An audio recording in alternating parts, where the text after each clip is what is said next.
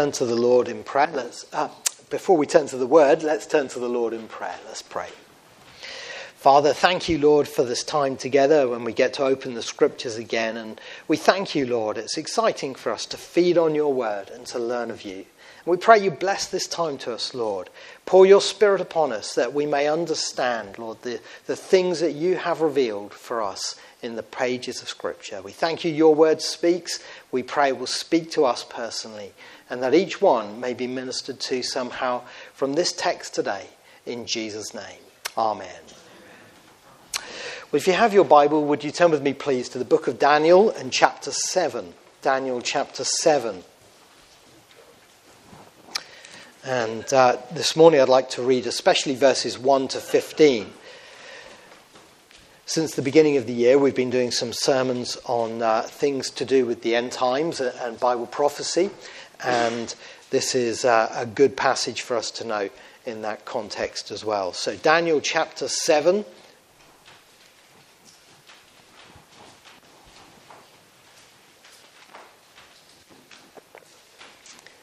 Beginning at verse 1. In the first year of Belshazzar, king of Babylon, Daniel had a dream, and visions passed through his mind as he was lying on his bed. He wrote down the substance of his dream. Daniel said, "In my vision at night I looked, and there before me were the four winds of heaven churning up the great sea. Four great beasts, each different from the others, came up out of the sea. The first was like a lion, and it had the wings of an eagle.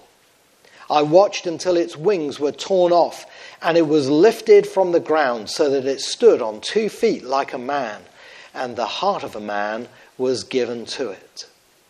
And there before me was a second beast, which looked like a bear. It was raised up on one of its sides, and it had 3 ribs in its mouth between its teeth. It was told, 'Get up and eat your fill of flesh.'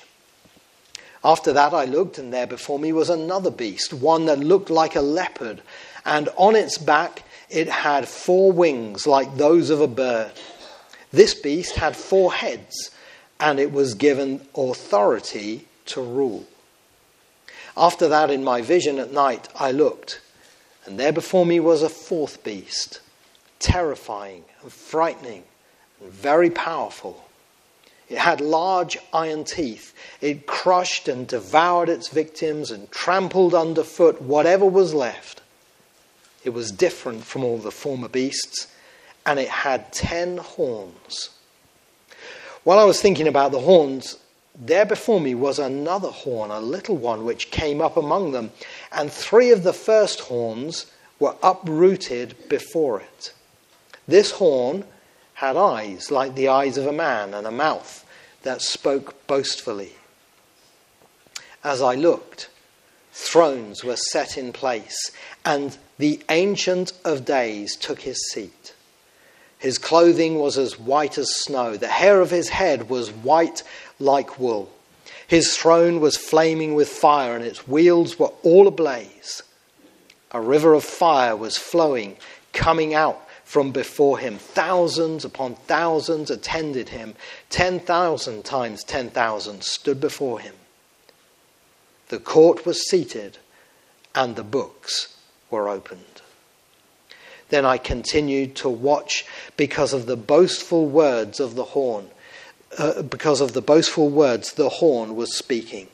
I kept looking until the beast was slain, and its body destroyed and thrown into the blazing fire. The other beasts had been stripped of their authority, but were allowed to live for a period of time. In my vision at night I looked, and there before me was one like a son of man, coming with the clouds of heaven. He approached the Ancient of Days and was led into his presence. He was given authority, glory, and sovereign power. All peoples, nations, and men of every language worshipped him. His dominion is an everlasting dominion, and that will not pass away. And his kingdom is one that will never be destroyed. I, Daniel, was troubled in spirit and the visions that passed through my mind disturbed me. I bet he was. Well, please keep your Bible open there. In the year 2010, there was a concept film, as they like to call them, come out, which was called Inception.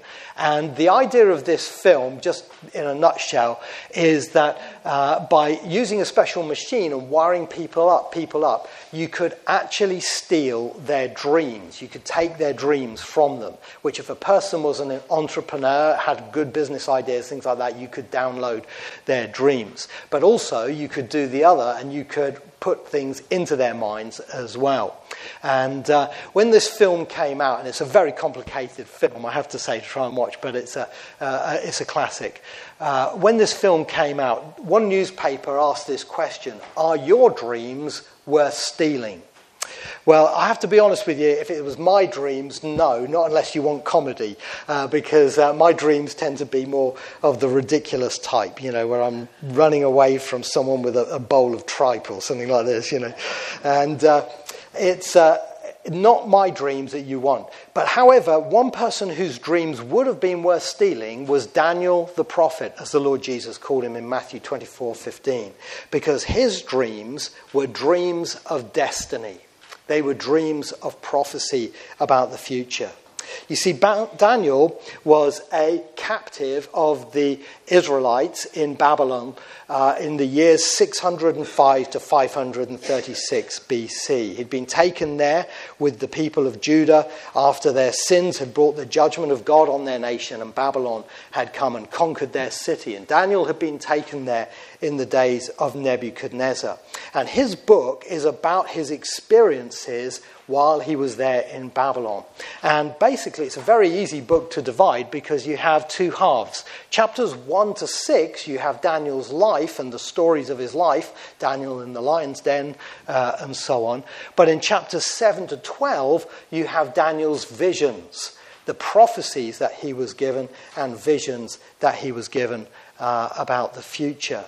And here in Daniel chapter 7, we have his dream of world history from that point forward through to the second coming of our Lord Jesus Christ. He dates it from 533 BC, which was the year of Belshazzar, because he says it's in the first year of Belshazzar, king of Babylon. And he was the king, you remember, with the writing on the wall, the finger that wrote on the wall. He was that king. So this is going back to the days before chapter 5, when he actually had this vision. But he was given this vision of world history, showing the course of the time period we call the times of the Gentiles, when there are different empires that are ruling the world which are not Jewish. That's what a Gentile is, a non-Jewish person, and especially with connection with Israel being under the dominion of Gentile authority. And he had this vision of world history on that theme.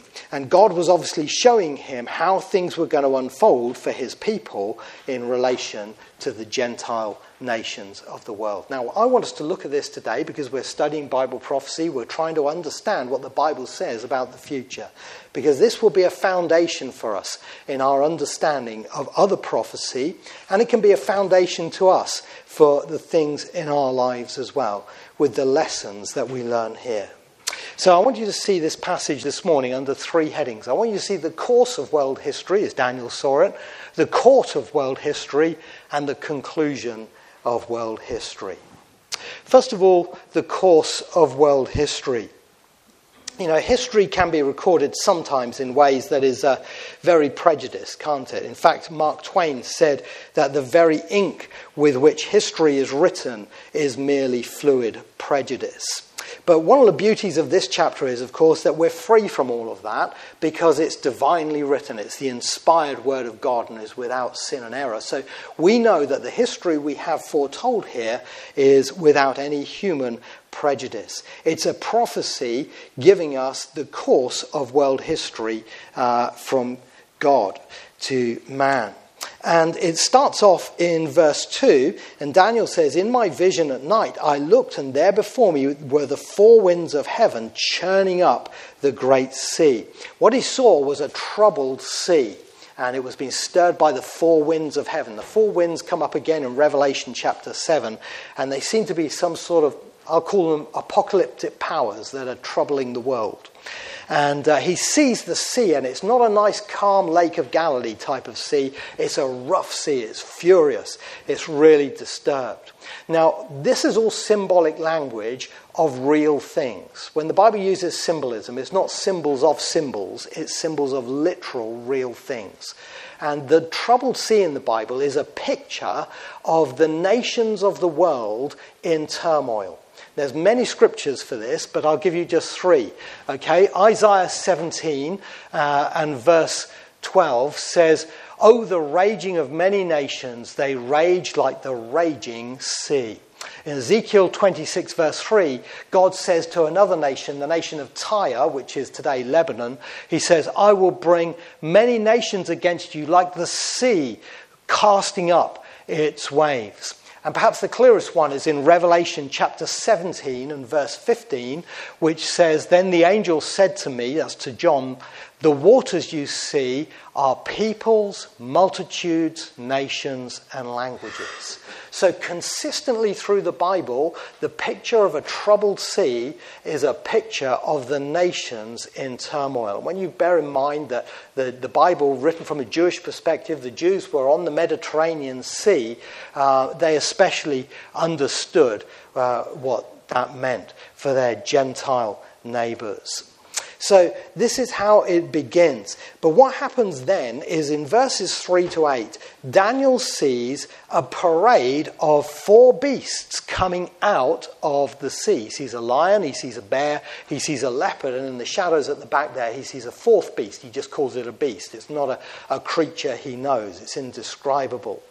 And this is a vision that we don't have to guess what this means, because the key to understanding this passage is in the Bible itself. In verse 17, he's told this: "The four great beasts you saw are four kingdoms."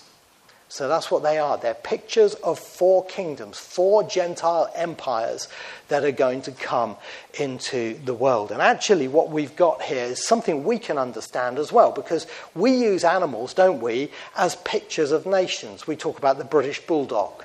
And in this older edition of The Economist magazine, you see a picture of the bulldog looking at the tiger, and it's talking about the business deals between China and Britain. Well, we can understand that at a glance by looking at that picture, because those animals are symbols of nations. And this is what the Bible is doing here.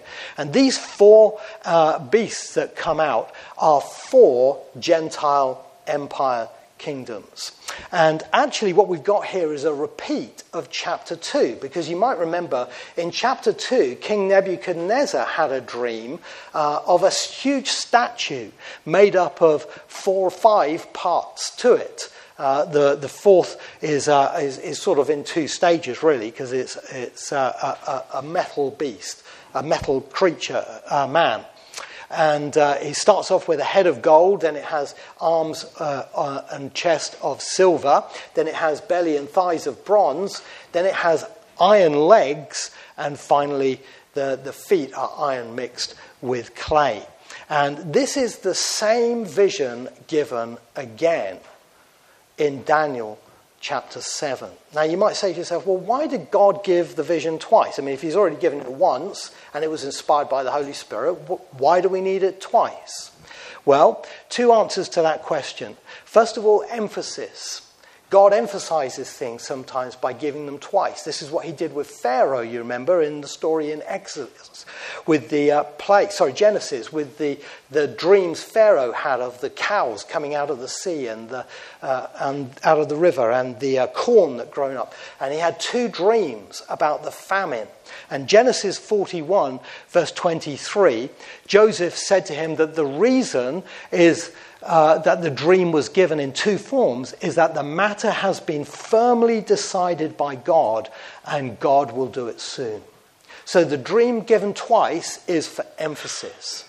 And that's why I believe in chapter 2 and in chapter 7 we have this same display given in a prophetic dream.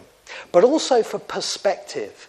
Because you see, in Nebuchadnezzar's vision, he was seeing these empires from a human point of view. He saw them as dazzling. He was that head of gold. Babylon was his kingdom. It was glorious, beautiful, like gold. He saw the silver kingdom coming and the bronze kingdom coming, and iron, right down to the weaker iron and clay at the end.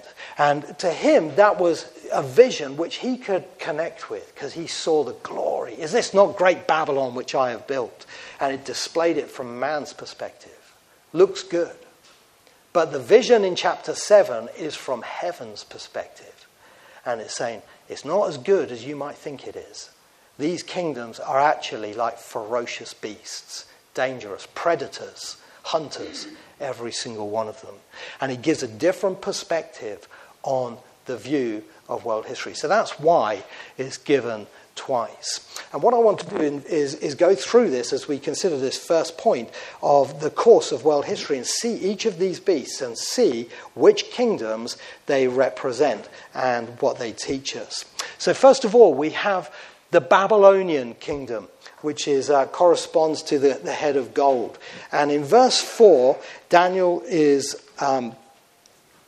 I've turned over too many pages at once. In verse 4, Daniel says, "The first was like a lion, and it had the wings of an eagle. I watched until its wings were torn off, and it was lifted from the ground, so that it stood on 2 feet like a man, and the heart of a man was given to it." Now, the first kingdom is Babylon, and it is pictured as a lion. You say, how do you know, though, that's Babylon? Again, this is symbolism that the Bible has already used. In the book of Jeremiah, chapter 4, Jeremiah had a prophecy about Babylon. In 4, verse 7 and verse 13, he said, "A lion has come out of his lair," and he said, "His horses are swifter than eagles." Wings are a picture of speed. So the Bible is the best interpreter for us, and we know, therefore, that this is speaking about Babylon, the head of gold in the other vision. And Babylon was a mighty empire, which was a resurrection of the Tower of Babel, but in a greater form under the leadership of Nebuchadnezzar, his father before him, and the kings who followed after him. And this kingdom actually only lasted until 539 BC. 625 to 539 BC. I'm afraid my eyes are getting weaker, so I'm going to have to walk up and down to go and see it. But that was the first kingdom they saw. Okay, second kingdom they saw was the Medo-Persian Empire in verse 5. By the way, I didn't explain the wings being torn off the lion, but it does look like this is the kingdom coming to end and the glory being taken away from it. And what was once a mighty lion on all four is now stripped down to something smaller, which is what happened with the defeat of Babylon. That's the best understanding I've got on that part of it. I've got to be honest with you, there's more to the lion standing up on his feet than I fully understand. But the second kingdom is the Medo-Persian Empire, an empire of really two nations that were formed together as one, the Medes and the Persians. And these are spoken of in verse 5 as a bear. He says, "And there before me was a second beast which looked like a bear. It was raised up on one of its sides, and it had 3 ribs in its mouth between its teeth. It was told, 'Get up and eat your fill of flesh.'" Now, the kingdom that follows Babylon, as you remember from the story of the writing on the wall, is the Medo-Persian Empire. That night, King Belshazzar fell. Babylon fell in a single night. And the Medes and the Persians came in and conquered. And their kingdom is pictured as a bear. It's a lopsided bear. And the reason for this is, although the Medes were involved, the Persians were the more powerful, bigger army. And it's an amazingly powerful description, really, of that army, because they really overcame nations by sheer wealth of numbers. This was their thing. It was massive numbers by which they won their wars. And it was a lopsided bear then, leaning more towards Persia than Media. And the main man in this kingdom was King Cyrus the Great, buried at Persepolis in Iran. But you'll notice it's eating 3 ribs, and it's told, get up and eat your fill of flesh. I hope, that'll be me this afternoon when we go home for lunch. But he's eating these 3 ribs. Now, what do these 3 ribs symbolize? Well, before Medo-Persia became the world empire, it had 3 great victories. It conquered Lydia, and a place down in Africa, a place called Babylon, which is where Daniel was, of course, and Egypt. And one after another fell to the mighty army of the Medo-Persian Empire. And their empire lasted until 330 BC. That brings us then to the 3rd empire, and this one I find fascinating. He says, after that I looked, and there before me was another beast, in verse 6. He says, one that looked like a leopard, and on its back it had 4 wings like those of a bird. This beast had 4 heads, and it was given authority to rule. Now, this 3rd kingdom is the kingdom that followed the Medes and the Persians, and it is the kingdom of Greece.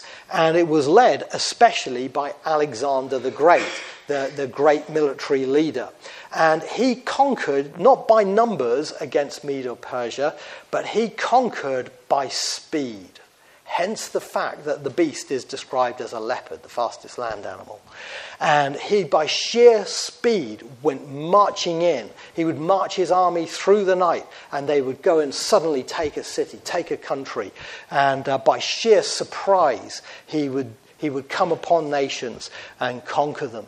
And so this leopard, and it's got 4 wings, emphasizing the fact that it's given extra power and speed, is a picture of the Greek empire, the Hellenistic Greek empire that was to follow.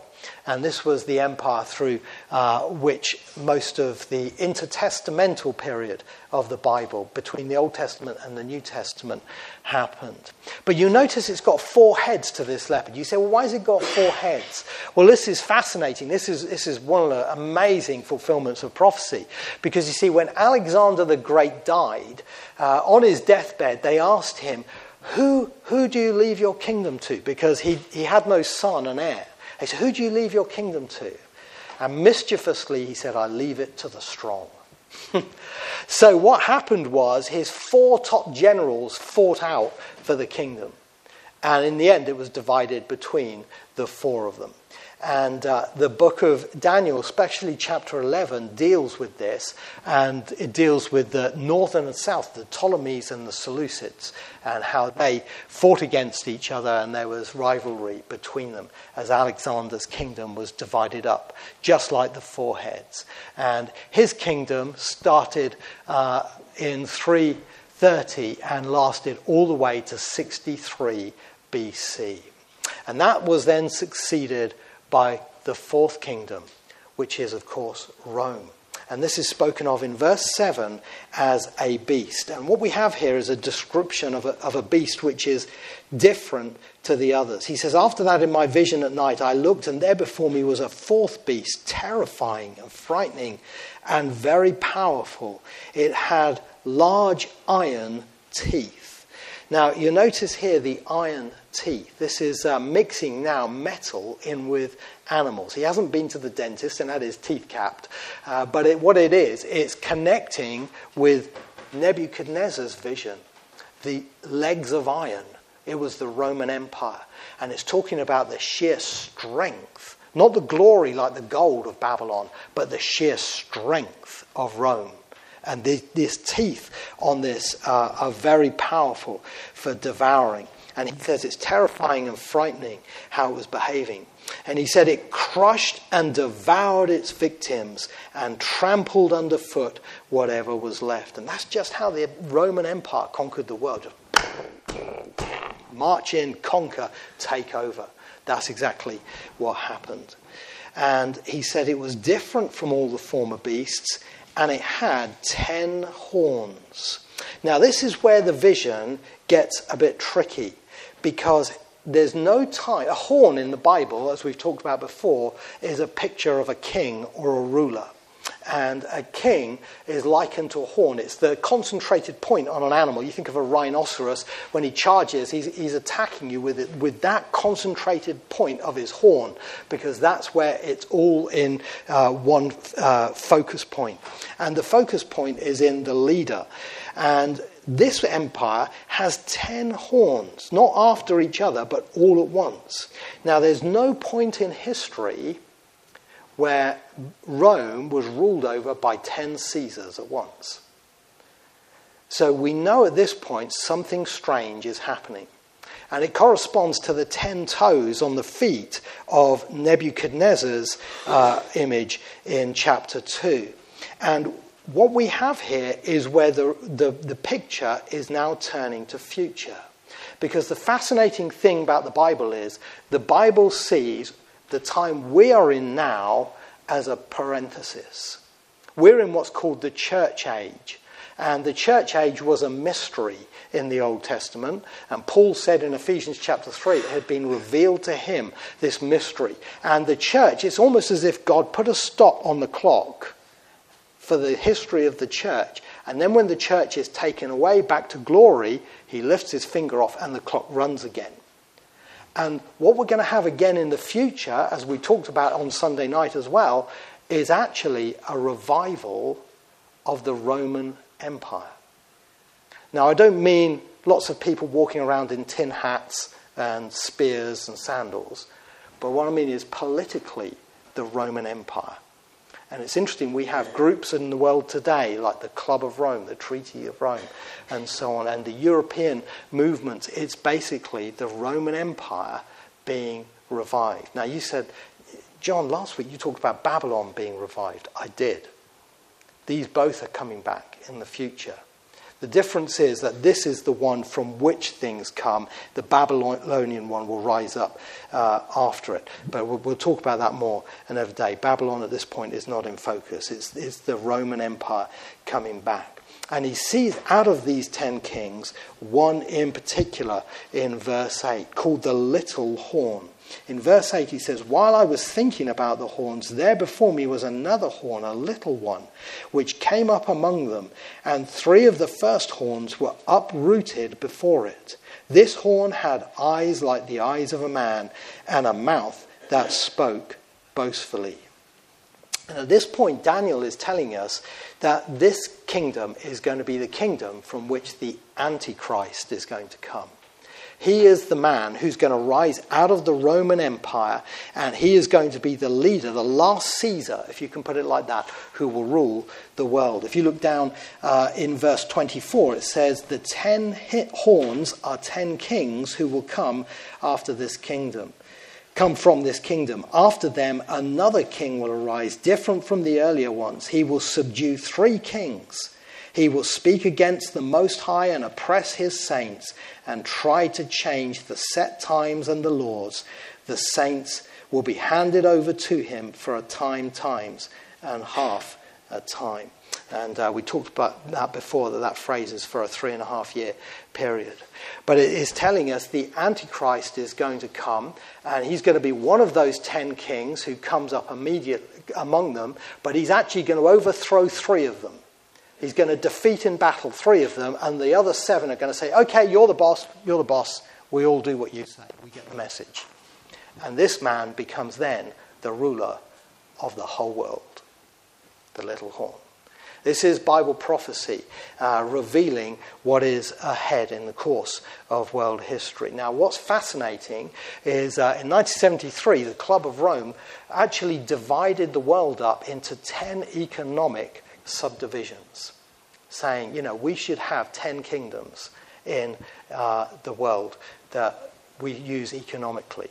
And I'm not saying that is it, but it's interesting to see how this idea has been in the minds of men, even in modern history, as we would expect if the Bible is true. So this is the final kingdom, and of course it lasts from 65 through to the present and into the future when the Lord Jesus will come back. Interesting, Caesars have been called, we've never got away from the phrase Caesar, have we, for a ruler? We call our leaders czars. What is the word czar? T-S-A-R. It's the word Caesar. What's the word Kaiser? It's the word Caesar. We're still harping back all the time, back to the Roman Emperor.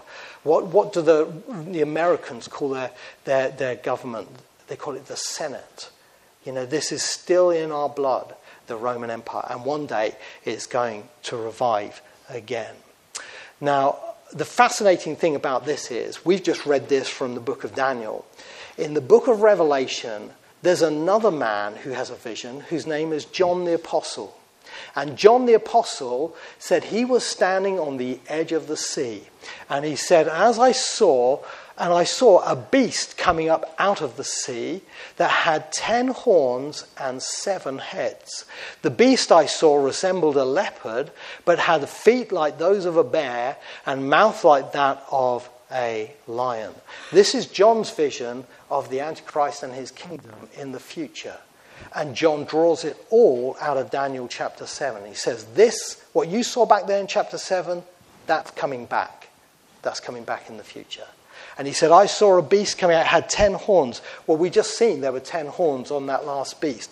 It had 7 heads. If you add up the 4 heads on the leopard and the other 3 heads on the other beast, it's 7 heads. But this is like all of it all in one now under the leadership of the Antichrist. And it's called, he said, the beast I saw, the term beast, was like a leopard, bear, and like a lion. It's the same animals, only it's in reverse order. Why is it in reverse order? Because John is looking back on those things, whereas Daniel was looking forward. But he's saying all these kingdoms are going to come together under one head in the future, in the Antichrist. And this is the course of world history that Scripture reveals. It's an amazing thing that the Bible is precise in this way about history, and it's led people to see that the Bible is true. This gentleman here is Sir Walter Fite. He's a South African, and he's no dummy. He held the chair for zoology at Western Cape, South Africa. He has BSc, MSc, PhDs, etc. after his name, more letters after his name than spaghetti soup. And he became a Christian, and his testimony was in the Creation magazine some years ago. And they asked him, tell us, how did you become a Christian? You know, it's not often you find somebody of this exalted position in academia who's a Christian. And he said, it's a long story, but I was an evolutionist and an atheist. I started to get interested in the subject of biblical prophecy. For example, prophecies in the book of Daniel. They were written long before the events portrayed there, and the kingdoms came in succession, just as it says. And the Dead Sea Scrolls seem to confirm the authenticity and antiquity of the book of Daniel. So I started to get interested in the rest of Scripture, including Genesis. And one thing led to another, and it came to his conversion. But what a powerful testimony that is to the message that Daniel was given, the course of world history. It reveals, I forgot to put the quote up, it reveals what actually happened, as we know, and it's been a testimony to others. Second thing we see here is the court of world history in verses 8 through to 11. Because at this point, the vision shifts from earth to heaven. And Daniel says in verse 9, as I looked, thrones were set in place, and the Ancient of Days took his seat. His clothing was as white as snow. The hair of his head was white like wool. His throne was flaming with fire, and its wheels were all ablaze. A river of fire was flowing, coming out from before him. Thousands upon thousands attended him. 10,000 times 10,000 stood before him. The court was seated, and the books were opened. Now, at this point, you may be forgiven for thinking that everything has now got out of control with Daniel's vision. But actually, no. What Daniel is saying is things aren't falling into aren't falling apart, they're falling into place. And God is getting ready to bring in his kingdom. And he is getting ready to judge the kingdoms of the world. And what we have here is an awesome vision in heaven of our great God and the Lord Jesus Christ coming to receive his kingdom. The vision of our God is given in verse 9 as the Ancient of Days. That's one of his glorious titles. Now, it doesn't mean that God is old. It means he's eternal. All right, that's one of the things you've got to remember about our God. People say, well, who made God? If God made the world, who made God? The answer is God doesn't have a maker. He's eternal. He's the Ancient of Days. From everlasting to everlasting, said the psalmist, is our God. He was and is to come, says the book of Revelation. And so he, the Ancient of Days, takes his seat at the throne. His clothing is as white as snow. White in the Bible is a symbol of purity. And of course our God is pure and holy. His hair, the hair of his head is white like wool. Now that's not saying God is an old man, and I despise it when people call God the old man upstairs. Sorry, Dave, didn't mean to look at you at that point. But the white hair here is again a picture of his maturity, his strength, and his purity of character. And age is something that is recognized and honored in the Bible. He is the one who's qualified to judge because he's the creator and he's the eternal one. And his throne was flaming with fire and its wheels were all ablaze. Now, we don't tend to think of a throne having wheels, and people get all sorts of strange ideas in their mind about what they're looking at here. And they get the idea it's perhaps some sort of wheelchair. It's not a wheelchair. What Daniel saw here is the same as what Ezekiel saw in the first chapter of his book. And it's called the Merkava. The Merkava is the chariot. It's the word they use actually today in Hebrew for a tank. But it means the chariot, the throne chariot of God. And Ezekiel, by the river Kibar, you remember, says he saw a throne and it had wheels within wheels underneath it. Now, the wheel, that's not UFOs, okay? I remember reading that as a kid thinking that was a description of UFOs. It's not. Wheels within wheels are the wheels on the chariot. And it can go left and right. And this is what he sees the angels doing. They're moving left and they're moving right. They can go any direction. And the angels underneath, the 4 cherubim underneath, are holding this up, and it's full of glory all around. And it's saying God is moving in glory to judgment.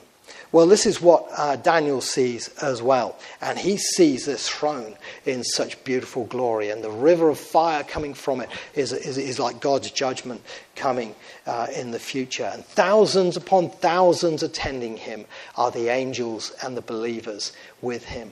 And we're told the court was seated and the books were opened at the end of verse 10. Now, what are these books? This is the great library of history, where God has recorded every act of man and recorded everything you and I have ever said. I said it before, I'll say it again. I don't know if you keep a diary, but God does. And he's got everything you've ever thought, everything you've ever said, everything you've ever done written. And that's why we need a Saviour, because one day we're going to have to account for all that unless we know Christ as our Saviour and Lord, and he's paid for our sins. But this is what he has, the books open before him, the books of history of all these nations. And then in verse 11, Daniel says, I continue to watch because of the boastful words of the horn that he was speaking. I kept looking until the beast was slain and its body destroyed and thrown into the blazing fire. That little horn, that final beast, the Antichrist and his kingdom, is going to be destroyed one day. And the Antichrist himself is going to be defeated. Now, how's it going to happen? The other kingdoms are allowed to continue to a degree in verse 12, but in verse 13, he tells us how. He says, in my vision at night I looked, and there before me was one like a son of man coming with the clouds of heaven. Have you heard that somewhere before? Isn't that the words of the Lord Jesus Christ in his trial to the Sanhedrin? You will see the Son of Man coming on the clouds of heaven. And it's a description of him coming at his second coming. But he, at this stage, is coming towards God, not coming away from God. And it says he approached the Ancient of Days and was led into his presence. He comes into the court. He was given authority, glory, and sovereign power. All peoples, nations, and men of every language worshipped him. His dominion is an everlasting dominion that will not pass away, and his kingdom is one that will never be destroyed. So what we have here is the court, and in the court we have here the Son coming to take the kingdom. Now I've got my points muddled and I've gone ahead of myself. But I want to make this point here, that the Lord Jesus Christ is presented here as the answer to the beast. He's the one who's the answer to the devil and his workings on earth. And that's why we need to know Christ personally as our Saviour. You know, years ago there was a chess master called Paul Morphy.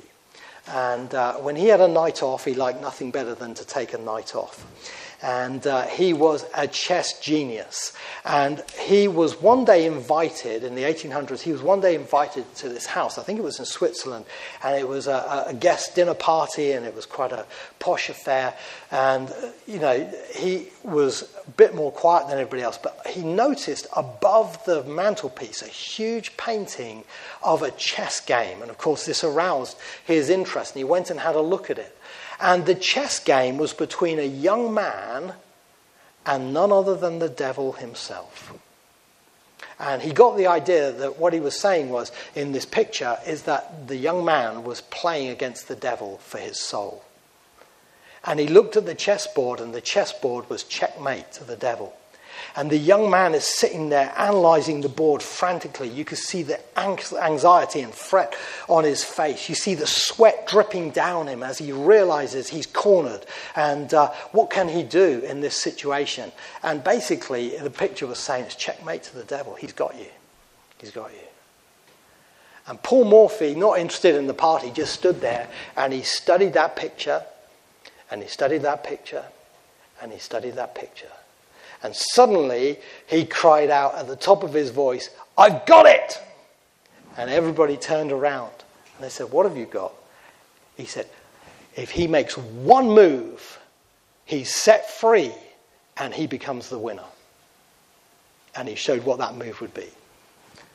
You know what, dear friends? I love that story because there's one move you can make and you can be set free from the devil, from his kingdoms, and you can be safe in Christ. And that's turning to the Lord Jesus, who died on the cross for you.